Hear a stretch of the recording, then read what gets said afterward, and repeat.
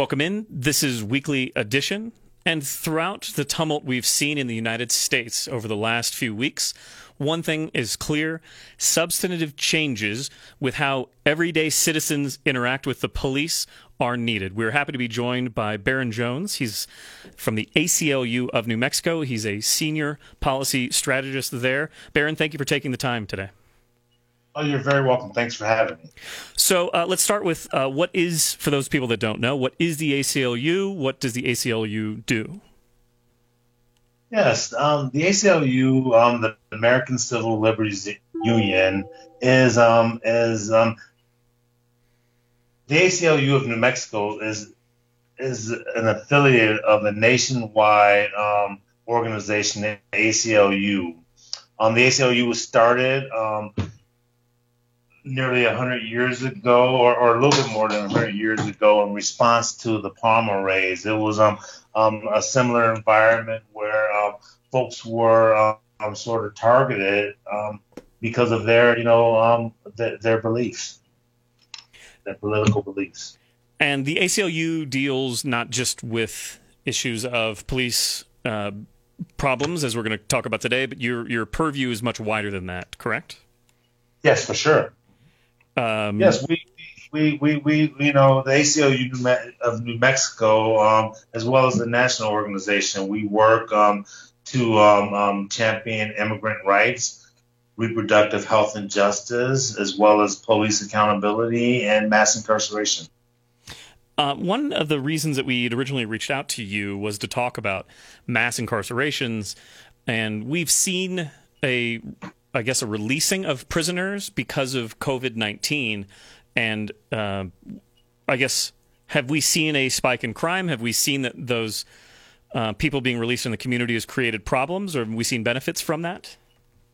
What we have seen is a slight reduction in the prison and jails populations in an effort to help lessen or mitigate the spread of the deadly COVID-19 virus. I don't think any numbers out there show that there's been an increase there's an increase in negative behaviors because of those releases. And in fact, New Mexico is far behind the curve when it comes to releasing folks from our prisons, especially our prisons, when it comes to COVID-19. I think today, maybe less than 50 people were let out of prison early because of the pandemic.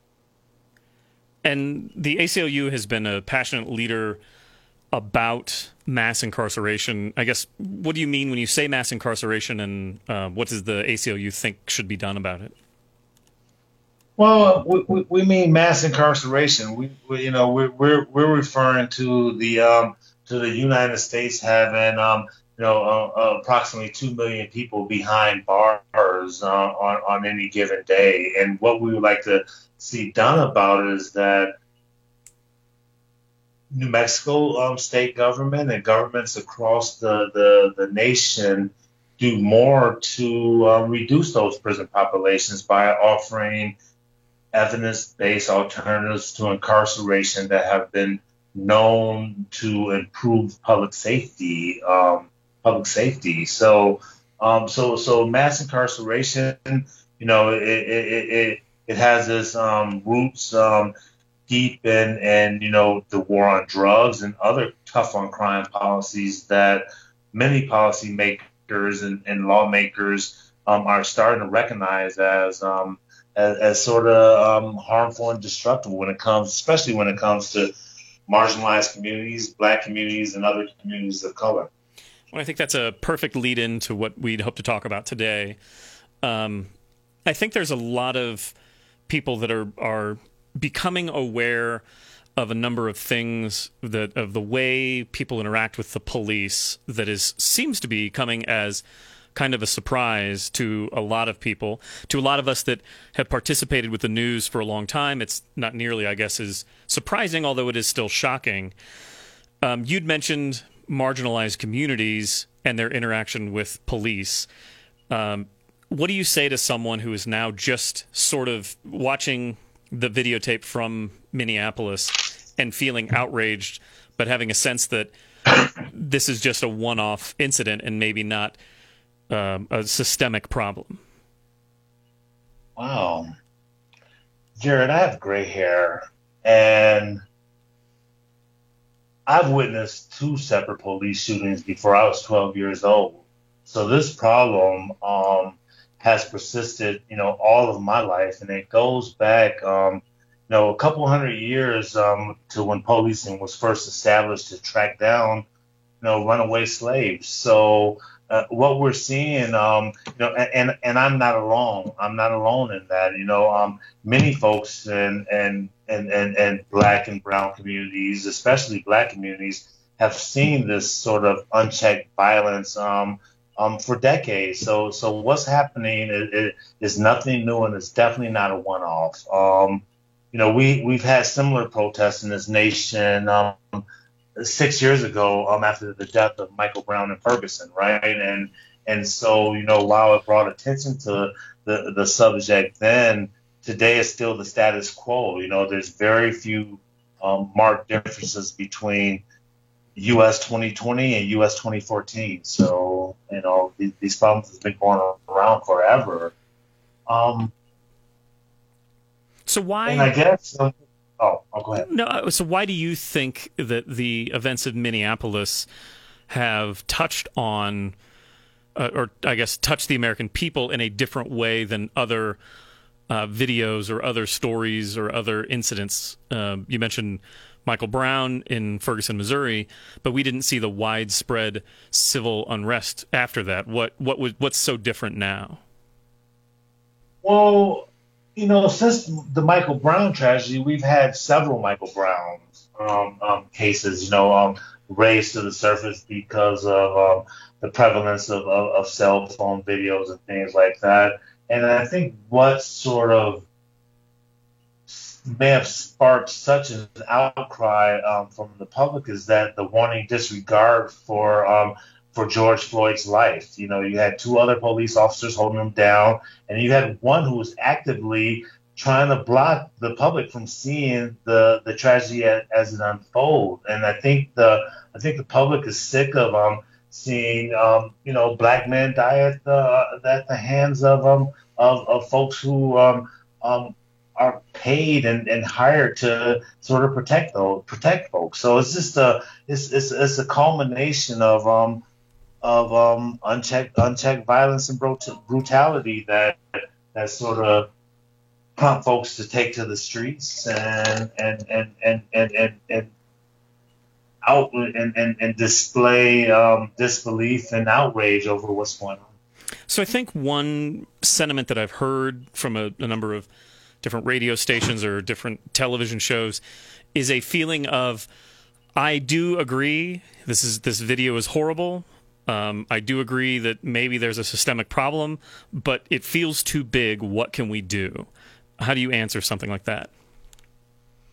I suppose, it's up to every incumbent on every one of us to sort of get involved. Getting involved doesn't necessarily mean taking to the streets. It means, becoming involved with your local police oversight agency or helping to support use of force legislation that will reshape how and when police officers are allowed to use that force.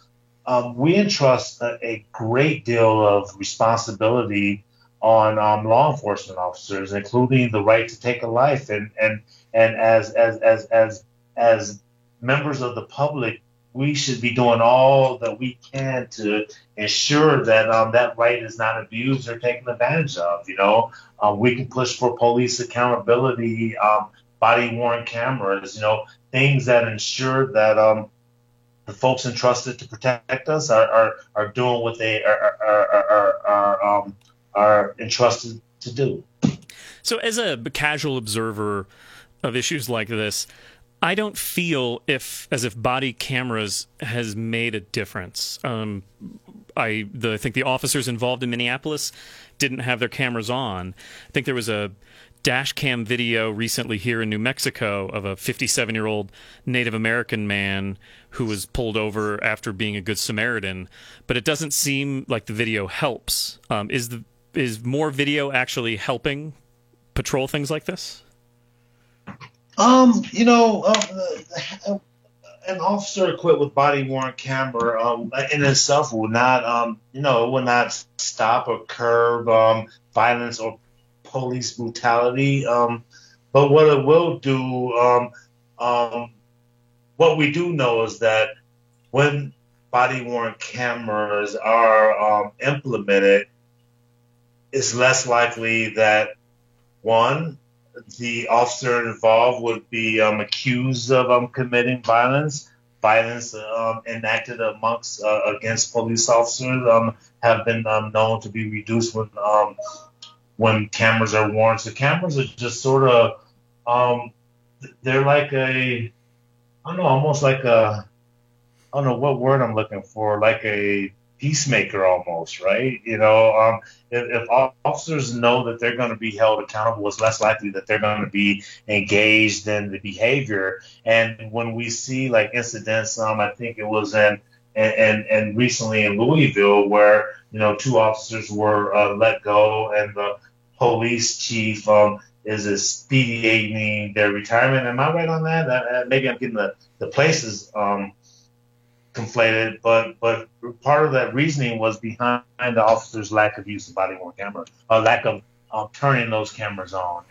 And correct me if I'm wrong on the locations, because there's so much going on, I'm getting confused. No, I know there's a lot of these stories. Well, let me ask you this. So body-worn cameras, we have more officers wearing them. It feels, though, as if convictions for police are almost unheard of. That even if we have body camera and even if we see somebody's brutalized, Minneapolis was maybe the swiftest I've ever seen charges brought to an officer, but even so, it always seems like, as we saw with Freddie Gray in Maryland, that officers who are charged, officers who do go through the system, still don't end up often being convicted of things. Are there resolutions for that? I would say, strong use of force legislation. In many instances, for an officer not to be convicted, all he or she would have to say is that they are in fear for their life, right? And that's a standard that is hard to overcome. So until we implement strong legislation, we're going to continue to see officers who are charged and not convicted. But I hold out hope that someday, especially here in New Mexico, that we will have legislation in place that sort of hold law enforcement to higher standards than many places. And so you mentioned use of force legislation. If somebody's unfamiliar, there's a congressional nationally. There's going to be some congressional legislation introduced. What do you mean by use of force legislation, and how would it help? Okay, use of force. Every police agency, department in the nation have use of force policies, and those policies are put in place to govern when an officer is allowed to use force.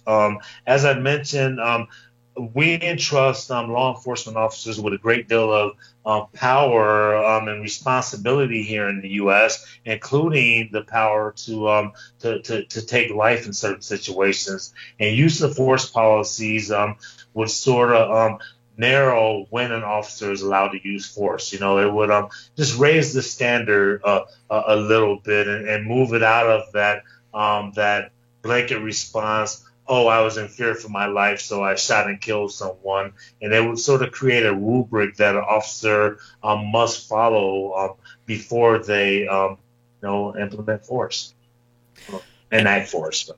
So it would be more of a national guideline that an officer can never do A unless B happens. Yes.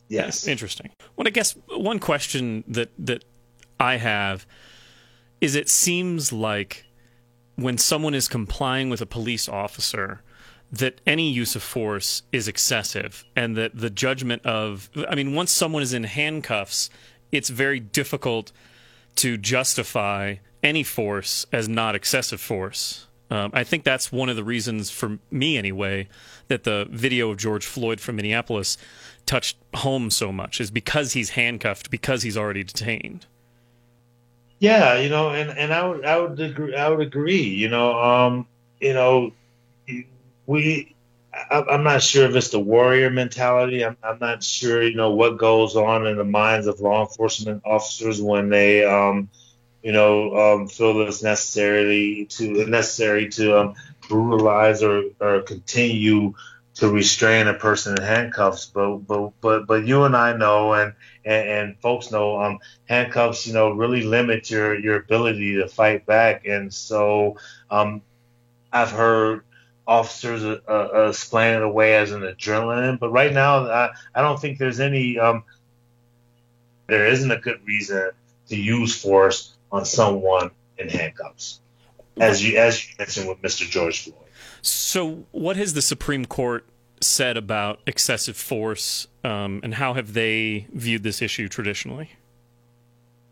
Another one. I'm gonna have to get back to you on that one. And I'm sorry. I got other stuff. Let me do this then.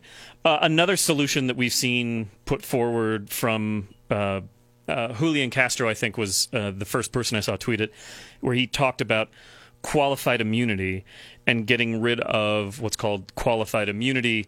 Can you explain that and explain how it would help in situations like we have now? Yeah, qualified immunity, eliminating qualified for those who aren't aware, qualified immunity, it protects law enforcement officials, government officials from being sued from civil actions if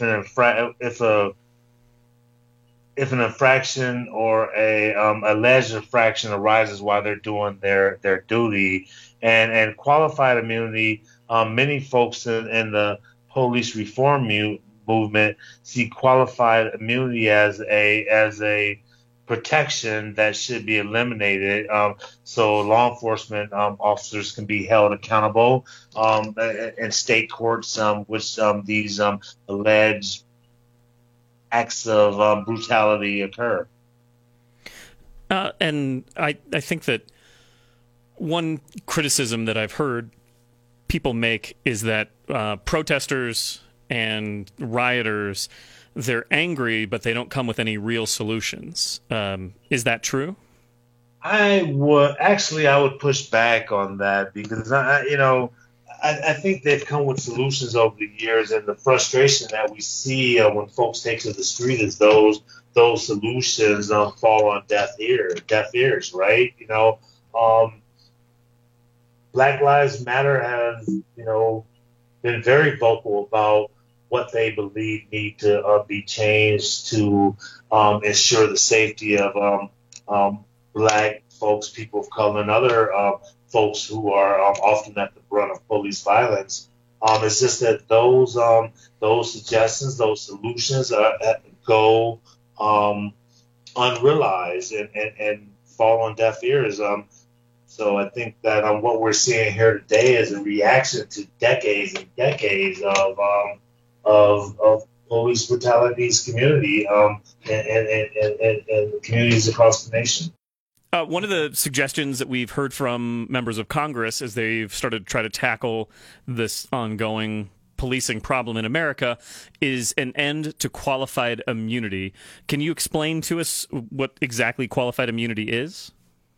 Yeah, qualified immunity is a legal doctrine or mechanism that allows, inside federal law, which shields government officials from being held personally liable for actions taken in the performance of their official capacity, unless the actions violate clearly established federal law. And I think that is sort of a problem, because what we're seeing here in the U.S. with these police brutality cases is that folks, officers they're not, because of qualified immunity, folks on the wrong end of those actions can't sue them, right? Okay.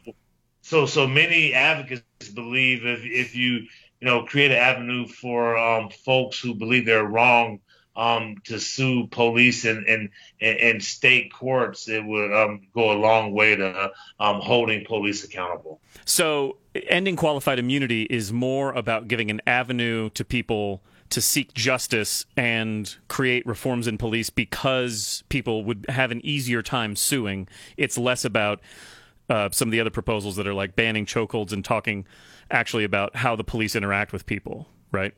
Yeah, I think ending qualified immunity would be twofold. One, it will allow folks to seek redress when they believe they've been wrong by police officers, but also it will sort of serve as a reminder to law enforcement officials that the public entrusts you with an immense amount of power, even the power to take life, and you must exercise your due diligence when exercising that power and responsibility. One thing that has been clear to me in watching the interactions, I remember the first time I traveled internationally and I saw a police officer at the airport with an AR-15 style weapon. And I remember how sort of taken aback I was when I saw that because I traditionally hadn't seen that. It has become commonplace to see heavy military-grade equipment carried by the police. Does the ACLU have a position on that? Yes, our streets are for folks and residents. They're not for military-grade equipment, and we've seen with the 1033 program the influx of military-style grade equipment, everything from rocket launchers to I can't even think of the name of those big old Humvees. The mine-resistant tanks? Yeah. Right. The MRAPs, right? Yeah, everything from MRAPs. And those don't belong on our street. And there's a very strong position of the ACLU of New Mexico and throughout the nation that military equipment should be used for military actions. And the militarization of our police forces only exacerbate the problems we're seeing in our communities. So, yeah, we do take a strong position on that, and we believe that that equipment would be best for the battlefield and not the streets of Albuquerque.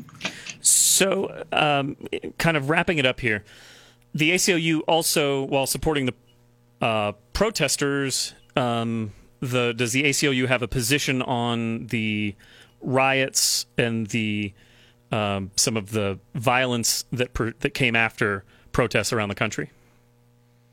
What we have seen is the majority of the protests taking place throughout the nation have been, peaceful. In fact, most of the violence have come from police officers who are trying to suppress those protests. I think in the last few days, police officers have been fired in Georgia and Louisville for I think taking one man's life, tasing folks unnecessarily. So, and while the ACLU, we don't condone violence in any way. We recognize that the uprisings we're seeing across the nation are, as I mentioned earlier, the result of our nation's inability to address the underlying cause of racist police brutality. In Louisville, those folks were taken to the streets because the police, kicked in the door of the wrong house and, shot a woman 7-8 times, right? So folks are dying, as a result of police action, and folks are just really fed up, I suppose.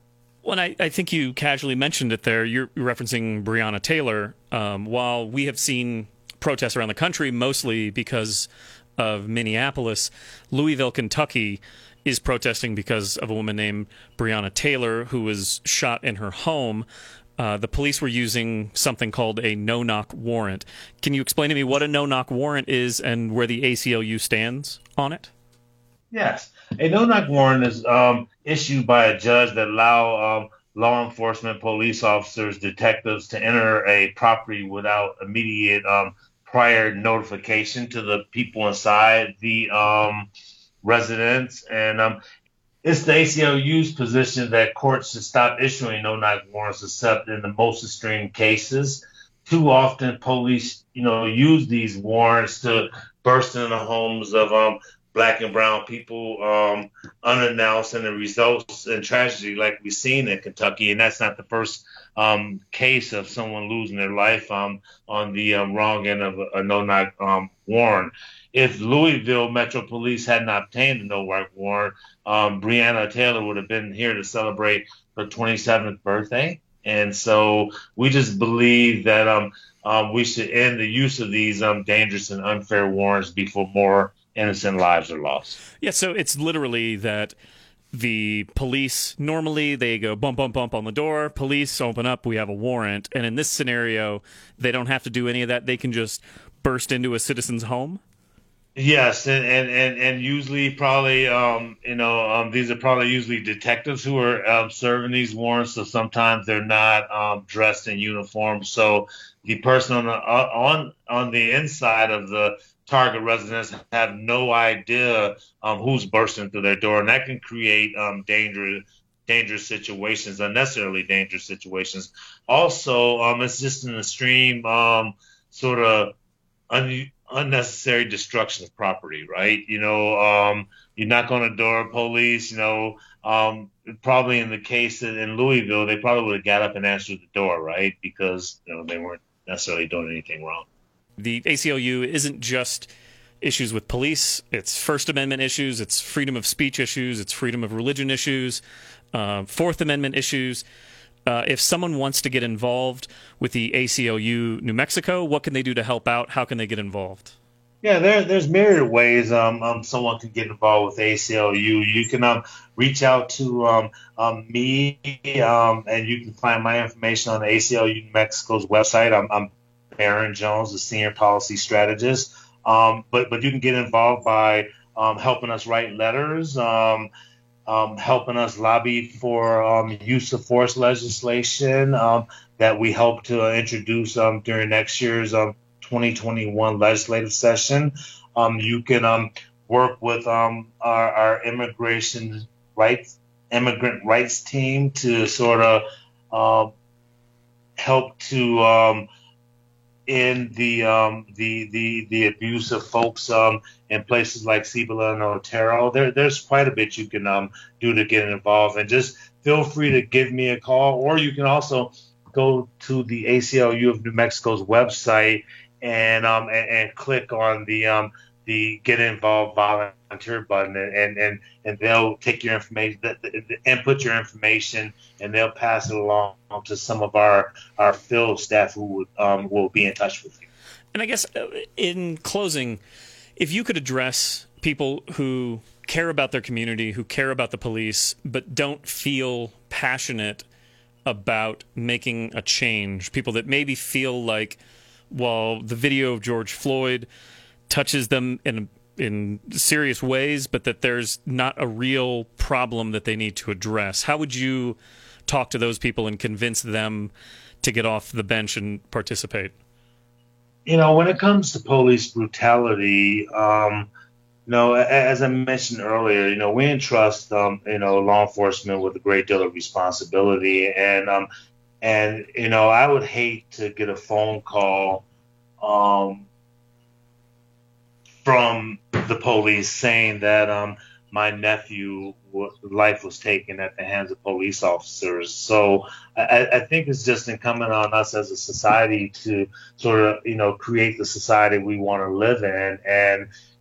And if George Floyd's brutal murder it doesn't prompt one to change, I just ask them to think about their loved one, and if and their loved one being on the ground with a 200+ pound man's knee lodged in their throat for 9 minutes, and it probably would change the equation a little bit. But folks are dying, and many consider these deaths are unnecessary. Barron Jones, thank you so much for taking the time to chat with us. Once again, if people wanted to contact the ACLU of New Mexico, how do they do that? They can give us a call at 505-266-5915, extension 1020. Mr. Jones, thank you so much for taking the time to talk with us this week. My pleasure.